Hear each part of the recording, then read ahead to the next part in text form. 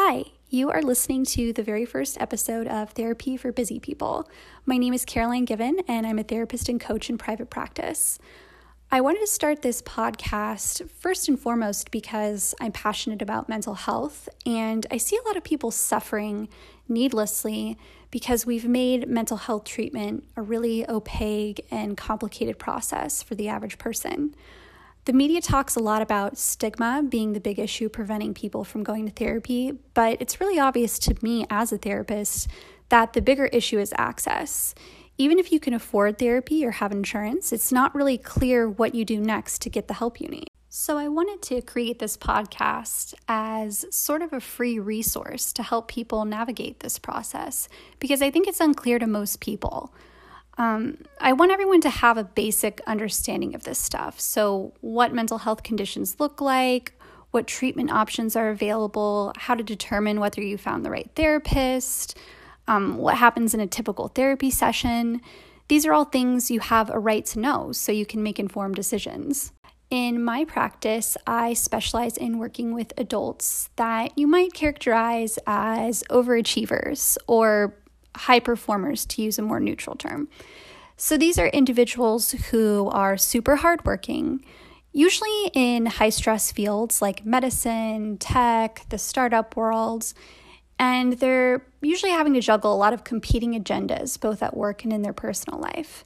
And what they don't have a lot of is time. And a lot of them typically avoid therapy because they associate it with giving up time without a whole lot of tangible return on that time investment.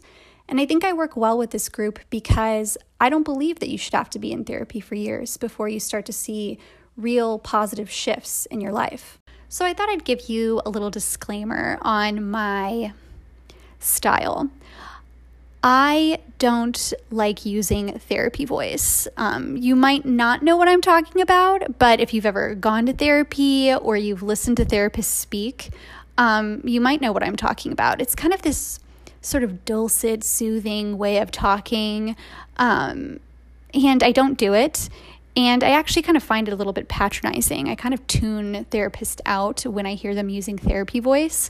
And this is also a complaint I've heard with my millennial clients. So I think that they also have an aversion to it. And that might be part of the reason they don't want to go to therapy. And I totally get that. So I don't do that, or at least I think I don't. Another disclaimer I wanted to mention is that I'm a bit irreverent.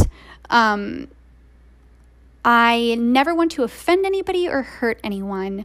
And I know that mental health topics can be extremely triggering and personal and intense, but I believe we have to have a sense of humor when we talk about these things. And if we can talk about them in the realest way possible, then that can produce real change and progress. So I'm not going to censor myself so much to appeal to every single person. And if you're not okay with that, if you would prefer to listen to a therapist who's a little bit more neutral and maybe uses therapy voice, this podcast is probably not for you. So that's sort of that disclaimer.